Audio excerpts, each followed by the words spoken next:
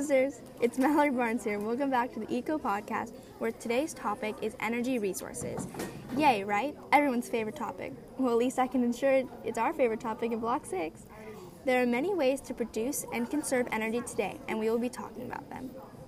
Now today, our most common use of energy is fossil fuels.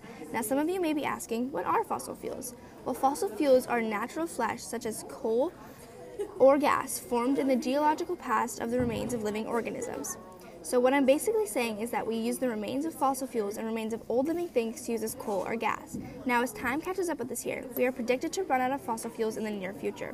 While the advantages of fossil fuels are welcoming, such as transportation of energy is easy, gas stations are reliable, and that it takes little cost to manufacture all of the energy. While all of these qualities of fossil fuels sound fine, we need to look at the downfall of the fossil fuels.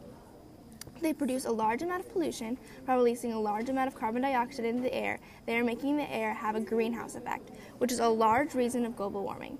The extraction of fuels, however, is extremely risky. Coal mining can be very difficult to strip away and have a large percentage chance of exploding or damaging or killing all workers in the mine shaft. As I mentioned before, we are running out of fossil fuels. What that means is all the energy we are taking from the world is non-renewable. If we continue on this road, there is no doubt in my mind that we will shortly run out of fossil fuels and have to make the switch to renewable energy. So why not do it now, right? This leads me to my next topic of renewable energy.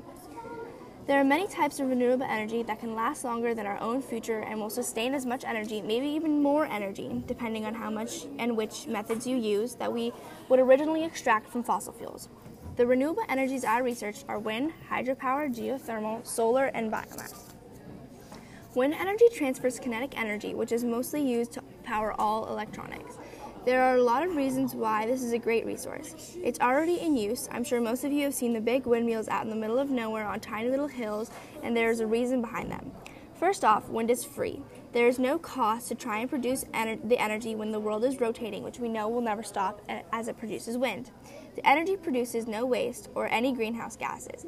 The land below and around it can be used for farming, and the mills attract tourists. While we do look at energy as a reliable source, there are some things that we can't always count on. For example, there isn't wind every second of every day. Where there are higher winds, like near the coast, the cost of land tends to be more expensive. While we look at wind energy as an energy source, we can also look to what I believe is the most renewable energy source, hydroelectric power.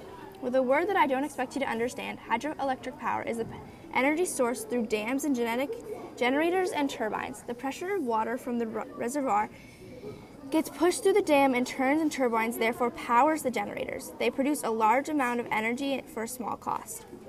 They produce no waste or pollution. Hydroelectric power also is more reliable than solar, wind, and wave power. It is a reliable source that is less dangerous than many other resources. All in all, while learning and researching about all these energies and resources, I have discovered many efficient ways to produce and conserve energy. With all that, I hope to try and get others around me to do the same. That's all for this podcast. Hope to see you next time. I'm Mallory Barnes, and you're done listening to the Eco Podcast.